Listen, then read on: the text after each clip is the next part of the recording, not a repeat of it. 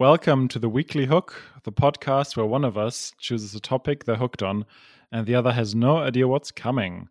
We're your hookers, Chris and Rashad, and today, well, I'm just going to say it, we're going to talk about one of my favorite writers ever. And find us wherever you get your podcasts and at serialhook.com where you can get all the latest info. While you're at it, also make sure to subscribe. And now I just want to I have this thing with writers, Rashad. I'm pretty sure we've talked about this. There are some writers that I've just read everything they've ever written, and this is the case with this one as well. I convince you to read one of his books. We're going to talk about Paul Auster today.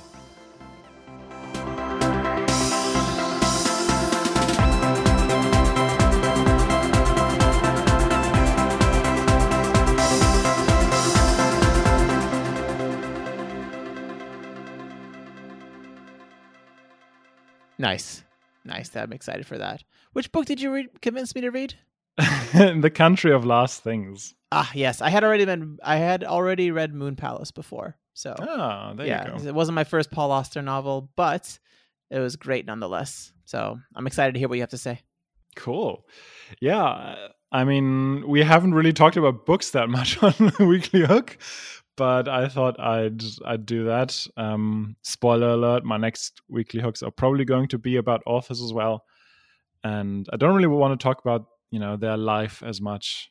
Because especially with Paul Auster, you can really tell a lot of biographical data or like things that happen in his life through his books, because he really took the rule of write what you know to heart. And somewhat excessively, maybe.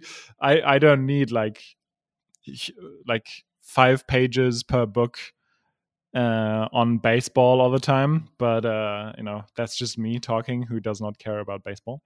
But yes, Paul Auster is an author, obviously, born in 1947 in the US, has been a huge presence there, literally and literarily, I suppose. And he has always been, in the 90s and 2000s, he had always been named a contender for the as a Nobel laureate for literature. Never made it, will probably never make it. And he has written so many books. He is quite a prolific writer. He has written fiction, obviously. He has written a lot of novels. I think it's 17 or 18. I didn't count them, but it's a lot. I've read all of them. And he has also written a lot of non-fiction, many great books there. Also wrote a lot of poetry and screenplays. And he is also known in some circles as a translator of French literature. I haven't read any of his translations, but that's fine. We're also not going to talk about his poetry or screenplays today. We're going to mostly focus on his fiction work, his novels and novellas. And obviously there is going to be some ranking at the end of this, but I just want to talk about why I like him. And it's very interesting because, he was the first writer I really got into that, I just started reading one book and then another and then another. And then I thought, I'm just going to make this a thing where I'm going to read all of his books. And over the next few years, I managed to do exactly that. And which was kind of good timing because there was a big gap in between publications in that time for him. And so that gave me a lot of opportunity to catch up, if you will, until he wrote his biggest work that is kind of the epitome of all things Paul Auster. And I'm going to get into this at the end. He started out writing the New York Trilogy, which is a trio, as you could say, a trilogy of I would say novellas that all obviously take part in New York City, that are sort of crime mysteries, very much reminiscent of people like Dashiell Hammett and the hardboiled detective novels and all of that. He actually, before all of that, he wrote a crime novel by the title of Squeeze Play under the name Paul Benjamin that I also have and I have read, and it's you just, when you read it, you just go through that. But yeah, the New York trilogy is where it all started. It was very well regarded in its time. It came out in 1987, and that's when he stepped onto the scene. And he has, for the most part, published a book every few years. The biggest gap, there were some gaps in between where it took him 4 or 5 years, but I'm curious if there is going to be another novel. I'm not sure. I could see him saying after the last one, that's it. And yeah, it's a very interesting thing to talk about for me personally, because as I was going through it and I was kind of seeing, okay, which books do I like and why do I like them? And they all have some Paul Austery characteristics, if you will, and you can definitely see his handwriting in between, like all of them. And there, but you could also, on the side of criticism, say it's kind of this all of the same, which I think are two sides of the same coin. But I would still say that there are differences in between all of them. But before I start, I just wanted, it's been a minute, but do you remember anything about Moon Palace or In the Country of Last Things? Anything that stuck out to you while you were reading any of those?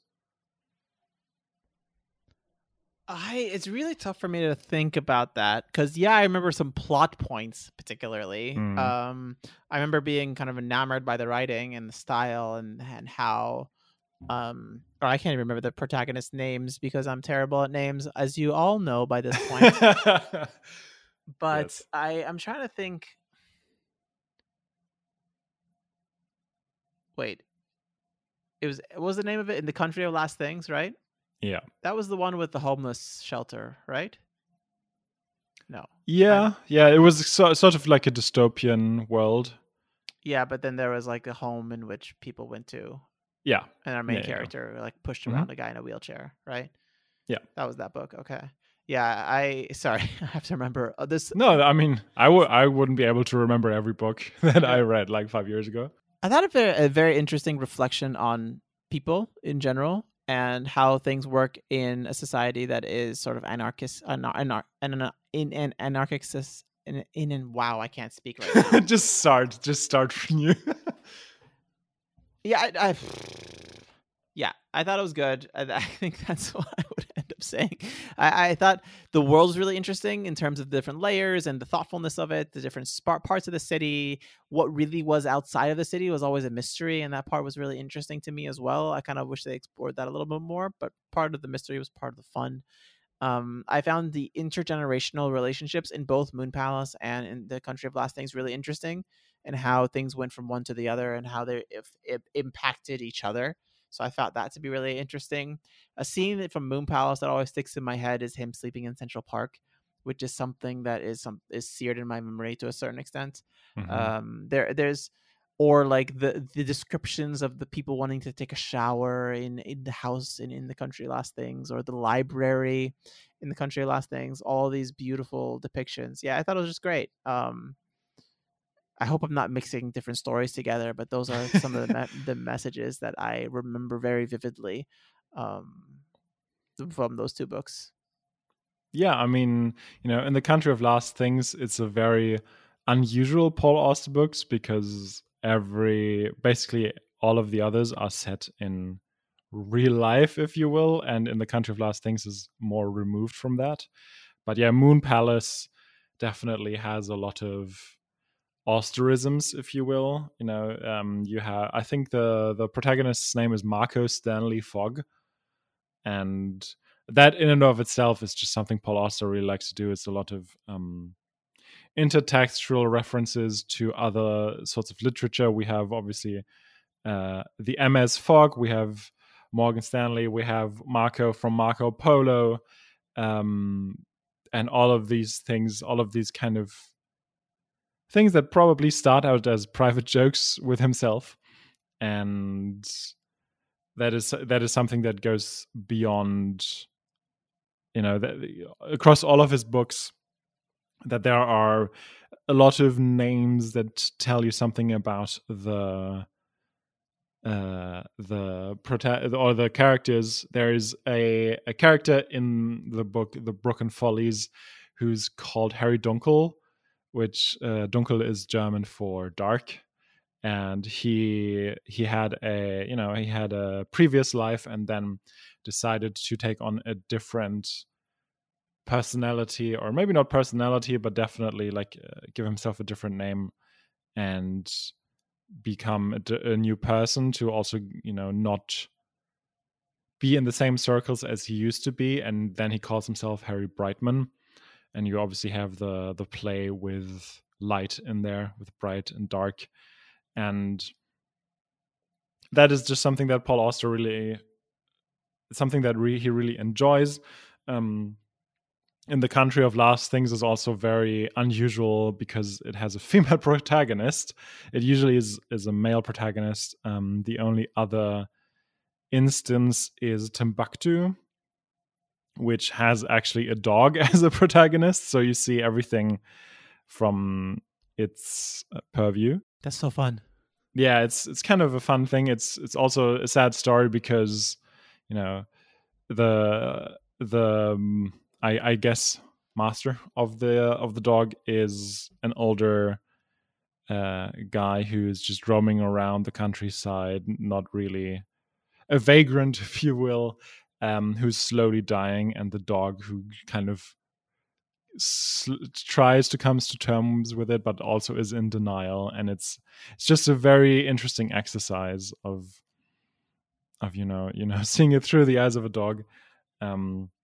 But yeah, I think what he really excels at is the relationships in between the humans, and also bigger political issues. That is also something that you can find in basically every of his novels. He was in opposition to the Vietnam War, for example, and that is something you can find in many of his novels as well. That is mentioned. He obviously writes a lot about the times that he was younger.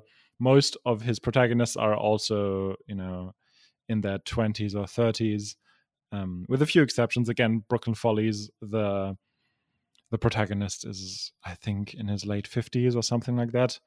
And actually, that leads me to something that I wanted to mention. I'm just going to do it here because some of his first lines of books are just amazing. And Brooklyn Follies is one of those.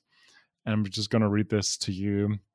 And so the Brooklyn Follies, which is a book from the mid 2000s, starts thusly: I was looking for a quiet place to die. Someone recommended Brooklyn. And I don't know, for me that was always the funniest of the introductions. What a great line. Yeah. Right.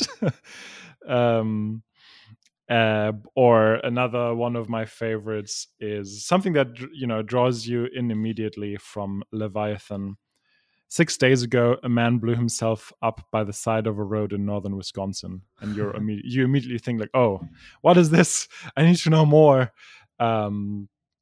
In Invisible, you can already tell from the first line that this book is ostensibly about the protagonist's relationship to one specific person, when it starts with, I shook his hand for the first time in the spring of 1967. And you already know, okay, this is whoever he is shaking his hand, shaking hands with, this is going to be important. And Paul Auster really has a way of drawing you into the story, I think.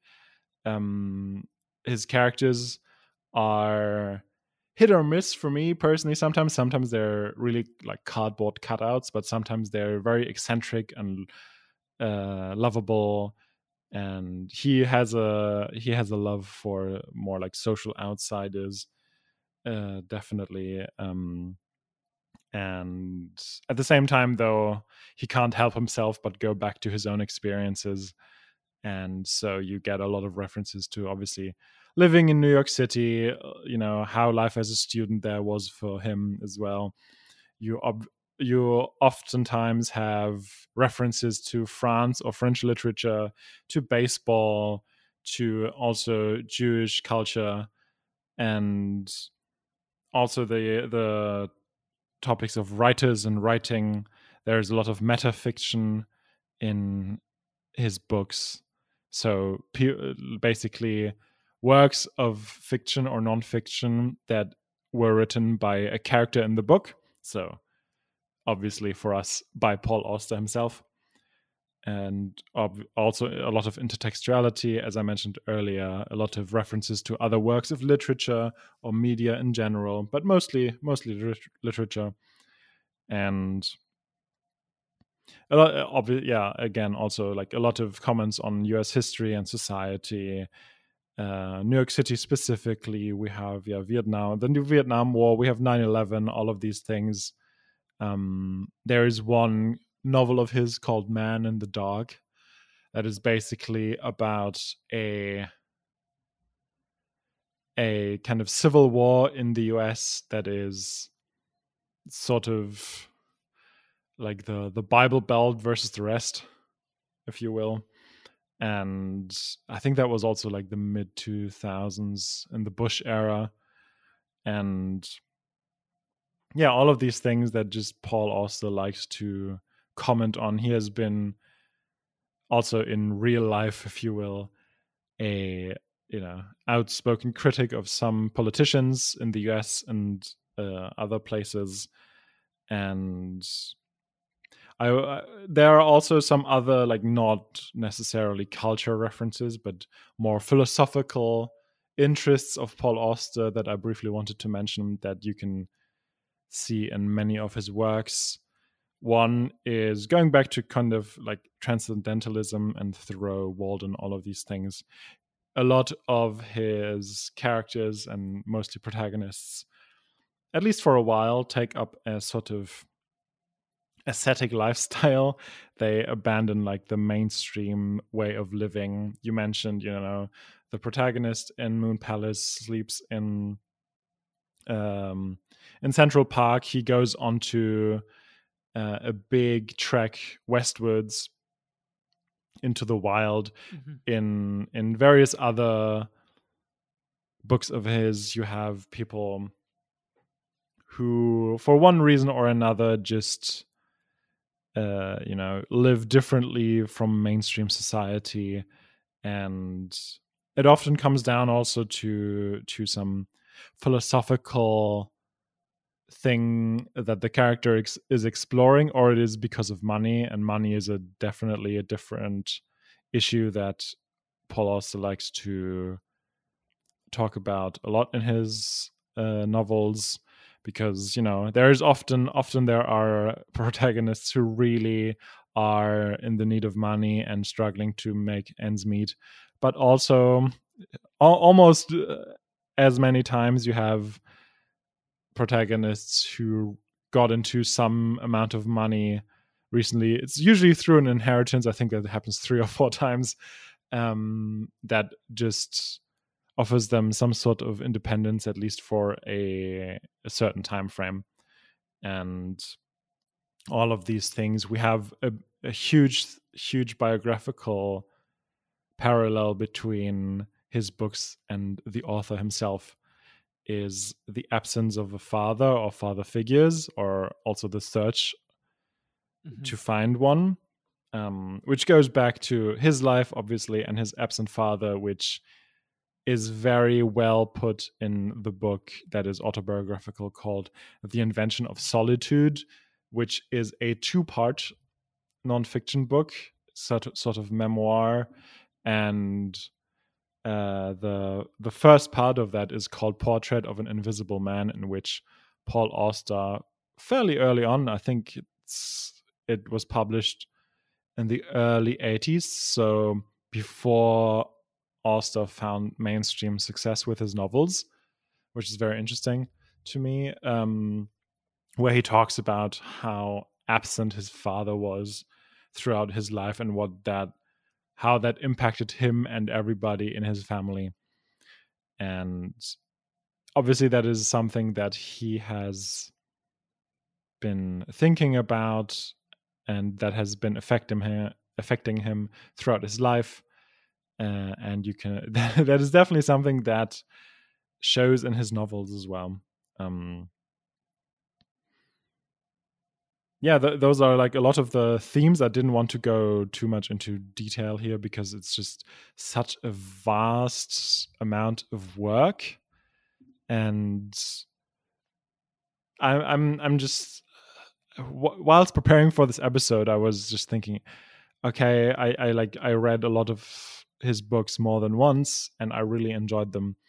And the way I went about it is that all of the books that I read for the first time, usually I just got them from a library, and then if I liked them, I just bought them so I can reread them. So I can fairly easily tell which of the books I really liked, and which have like value for me personally to reread. And I agree with what you said in the beginning, that he just has a way of describing things that just really resonates with me. I am not well versed in literary analysis to the point where I could just hold a 20-minute monologue of why exactly I like his writing. It's just something that I've always liked. It's very much literary comfort food for me, even though I'm the first to point out that there are more intricate plots in other novels or things that are more well written. I think sometimes, for example, his dialogue is a little stale, but I think where he really exceeds is in the descriptions of things. And this might be why dialogues aren't, it's not necessarily that they're not his forte, but also, they don't take up a huge chunk of his novels, I would say. There are many pages of just descriptions and stuff like that. So I really enjoy that. I mean, he knows where his strengths are. And he's one of these writers that really celebrates the process of writing. He is famous for not using computers at all. He basically pre-writes everything by hand and then types them in a typewriter that he got like in the 70s or something like that. He even dedicated a small work that I think is called The History of My Typewriter, or The Life of My Typewriter, something like that. Which has also been illustrated. It's a really cute thing to read. And yeah, I don't know. Another thing that I really like is the interconnectedness. So obviously, living nowadays, we are all aware of things like the Marvel Cinematic Universe, but there also exists something like the Auster literary universe, in which many of his characters from very much different books are interrelated. Like, okay, like this person from this book is like the uncle of this person, or was the roommate in college with like this person from a different book. And it's all of these different things that, they don't really add that much to any given book, but if you've read all of them, or at least some of them, you start to realize that it's just an author enjoying himself and having fun with with what he's writing and how he's writing it, the same as the names of people. And it's I don't know, it's just I enjoy these sorts of in jokes a lot without having to put a huge signpost onto those things every time. And yeah, another big thing in his work is the topic of chance, which goes back to something that happened to him. He has talked about it in many interviews, that when he was quite young, I'm not sure how old he was, maybe like 12 or something, maybe it was a little bit earlier. He was, I think, in summer camp, and he was just like playing about with a couple other children, and there was like a storm coming out, and a boy that was standing pretty close to him got struck and killed by lightning. And that obviously left a big mark on him, because he always thought, it was a matter of a few meters, of a few seconds, whether it was him or me. And you can see this throughout his work. You have, obviously chance encounters, freak occurrences. It goes so far as to, you have one of his novels titled The Music of Chance, which is also like a fairly good book.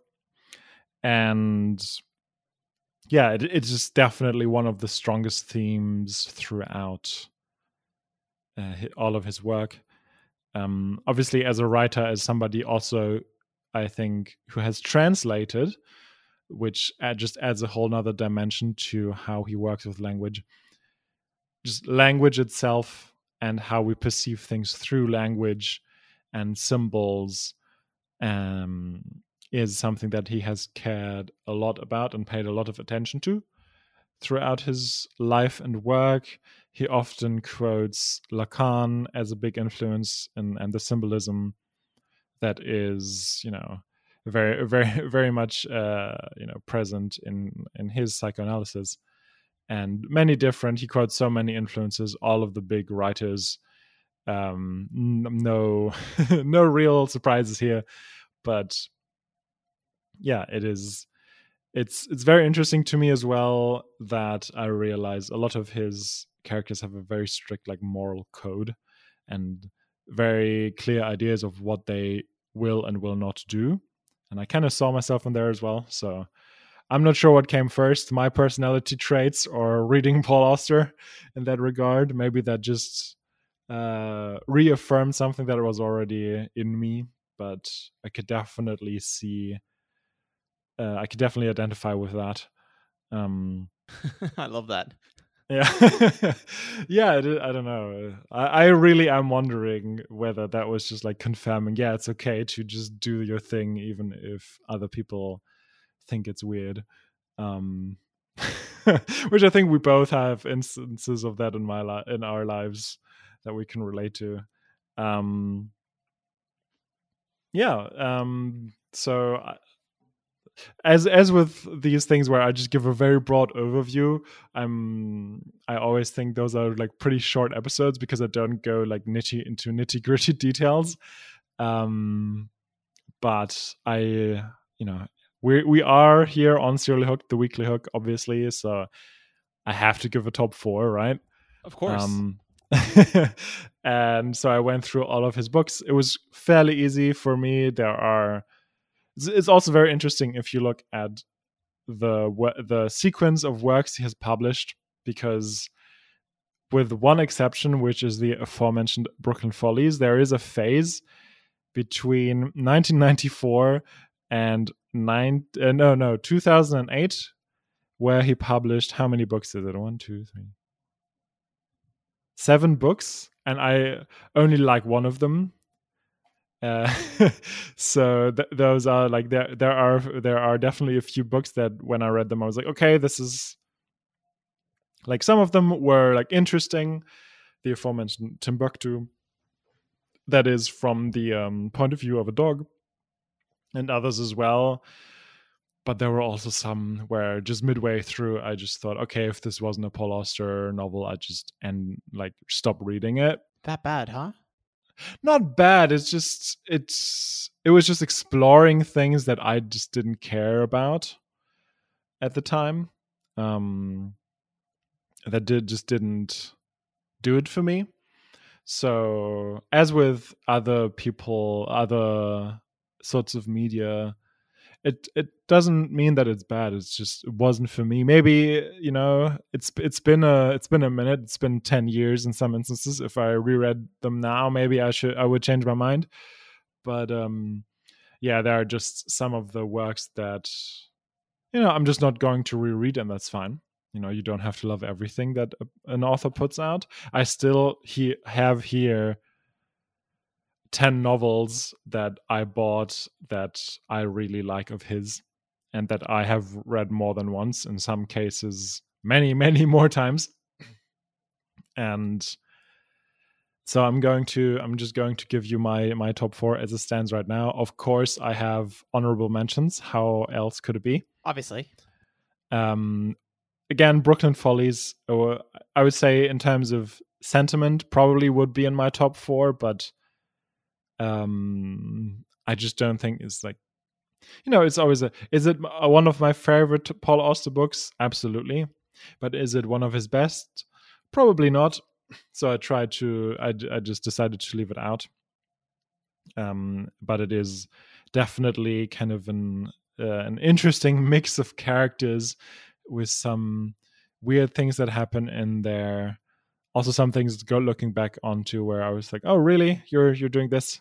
And it is, I mean, spoiler alert, but it ends, I think, half an hour before 9/11 happens, which he describes. I already spoiled it, so I might as well read the last sentence of it.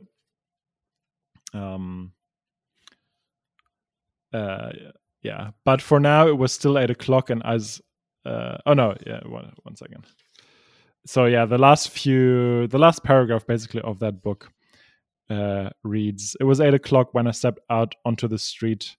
8 o'clock on the morning of September 11, 2001, just 46 minutes before the first plane crashed into the North Tower of the World Trade Center. Just 2 hours after that, the smoke of 3,000 incinerated bodies would drift over toward Brooklyn and come pouring down on us in a white cloud of ashes and death. But for now, it was still 8 o'clock, and as I walked along the avenue under that brilliant blue sky, I was happy, my friends, as happy as any man who has ever lived."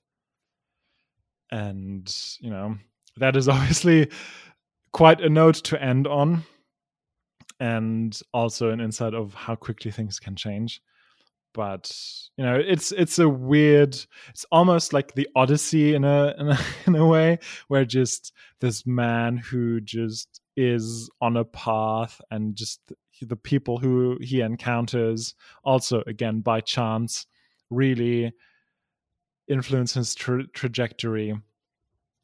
And yeah, I have a great affinity for this book, but it just didn't make my top 4. Same with the New York trilogy, which is comprised of the 3 novellas City of Glass, Ghosts, and The Locked Room, all of which are very different kind of detective stories, and all of which have their merits, and some of which I like more than others. And it's the work that he is maybe most known for still. I really enjoy it, but also it just didn't quite make the cut, and I decided to go instead for my number 4 with his last novel, 4321, which is just the epitome of his work. All things Paul Auster are in here, and it is a really interesting exploration. It is very unusual in the sense that all of his books are roughly the same length. Like In the Country of Last Things is really, really short, but usually his books have about 300 pages in like paperback format, and they all kind of look the same size. Maybe sometimes it's like 250, something like that. But 4321 is pretty long. It is because it is basically 4 stories into one. I'm just gonna have a quick look how many pages it has. Yeah, it has almost 1,100 pages. which is why, because it basically explores that idea of chance and how it influences our life, because you basically have this, it narrates the life story of the same person, just has basically 4 what ifs explored. So basically, what if the same person was born but under slightly different circumstances, or if at a certain crossroad basically you see like a branch in the path, and what if you just follow it the one direction and then the other one, how does that influence the person's life? Mm-hmm. And it's a really, really interesting book. I think the only book of his that I really like that I haven't reread just because it's so big,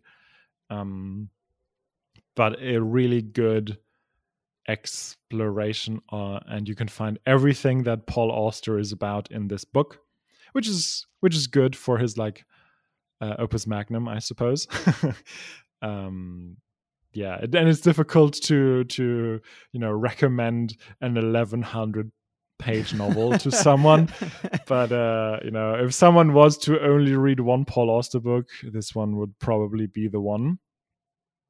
But it's also no surprise to me that this is the book that he has, like, this might be his last novel, and it makes a lot of sense, because I feel like he has, I would be happy for another novel, but what could follow after that one? Yeah. It's a really interesting take on things, and very complicated sometimes to keep track of, to distinguish the 4 different versions of the same person. Sounds like it. But yeah, it's definitely an interesting read. Number 3 is a novel called Invisible, which it's very interesting. So in my top 4, spoiler alert, are the last 3 novels. So the most recent 3 novels. And Invisible is another one of them, which basically it has 3 parts from different points of view and different times. And yeah, it's talking about this student who meets a man who just, again, a chance encounter that really influences his life and makes it way more complicated, and very, very many intricacies in here. But you also have the best sort of what is it called, the like unreliable narrator, Yeah, sort of thing, and the different parts, they interact with each other. So in the first part, the person writes something about something that happened, and then in the second part there's it's a different point of view, and the kind of the person who writes that one is taking umbrage with something that person wrote, and it's like, oh, that's not how it happened at all. And it's very interesting, and a lot of, I don't know, it's also kind of weird, like the person he meets, like the person that it is about, basically the antagonist, if you will. It's kind of weird, I gotta say, like, kind of, yeah, definitely, palpably made up, and almost like Bond villain-esque in a weird way. But I don't know, still an interesting read, because it explores certain themes that are very interesting and don't really get mentioned in literature that often. My number 2 is also a very political book, Leviathan, that I briefly mentioned earlier. It's a big, I would say, it's a very heady book, or rather, it comes off as these, like, these people who are, they're artists and writers and all of these people, and oh, this bubble, isn't it great in here? It's kind of funny, but there's a lot of, as the title could suggest to you, a lot of political comments. And I think it came out in 92, so it was came out just after the end of the Cold War, and it talks a lot about the way that US society is developing, and what things people, even people in like mainstream society, are like can be unhappy about, and how one person radicalizes themselves in a very interesting way as well. Yeah, but I love the relationship between the characters specifically. You have really great, it gets a little messy in here in terms of, you know, in interpersonal relationships. But whenever I think about this book, it's incredible to me that it came out ostensibly 30 years ago.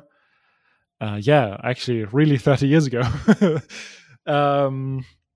And yeah, I don't know. It's one of my favorites. That this is the one where I'm not sure how much me liking the book influences my opinion of it, but it's also a very short one, and it sounds a lot nicer than 1,100 pages.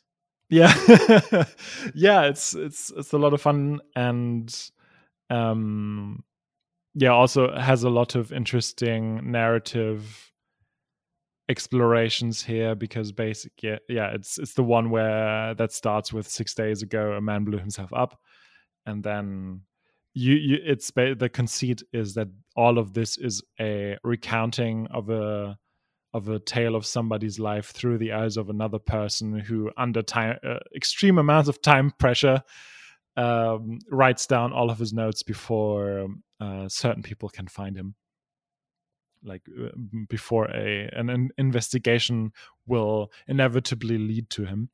And it's a really interesting, I don't know, I think it might be my favorite Paul Auster book. Ooh. But it's also difficult to say, because my number one is also one that it has been growing on me. It kind of went under the radar when I first read it, but then I read it, I came to it later, again reread it, and I would say it's his best, no doubt. You know, maybe 4-3-2-1 is, but I liked that one just a little bit more, like, if you will, like subjectively and objectively, whatever the fuck that means. Obviously not objectively at all, but yeah. I think from a craft perspective, it is like very much condensed. One of the very few books as well that is from different points of view, much more so than Invisible is as well, and talks about, yeah, basically people who are squatting a building in New York City. Oh yeah, it is Sunset Park, by the way. Didn't mention the title yet. And yeah, it's about 4 people who basically are squatting a building in Sunset Park in New York City, from different backgrounds, and they're basically, you know, living together, and their interpersonal relationships and their family dynamics as well, with, you know, outside family. And it also is talking about some, you know, some topics that might make people uncomfortable, but you know, also it explores the things from different points of view. And I would say, in terms of a concise fashion, it is, if you disregard 4-3-2-1, it's the best Paul Auster book. It shows a lot of empathy for all of the characters involved, and again is also just pays homage to New York City a lot, which, I mean, most of Paul Auster's books do, because he just loves it. It's, yeah, if New York City is your thing, this writer is for you. And yeah, I can highly recommend everyone checking out his work. And I've clearly enjoyed reading him. Also, take a look at his nonfiction for his like more autobiographical writings. And yeah, that's kind of a that's kind of a exploration of Paul Auster and different things I like about him. And I couldn't really, I could have done a very, very, very scripted 2-hour episode on Paul Auster, but I decided to go a little bit, you know, more free flowing. That sounds great. I mean, it's just now I want to go and read some more Paul Auster stuff. So that's the goal of this whole thing, right? Yeah, absolutely. Yeah, I mean, I'd be curious to hear what you think if you ever come around to reading it. And I need to get through my Isabel Allende kick first. So. Oh, nice. She's great. Nice.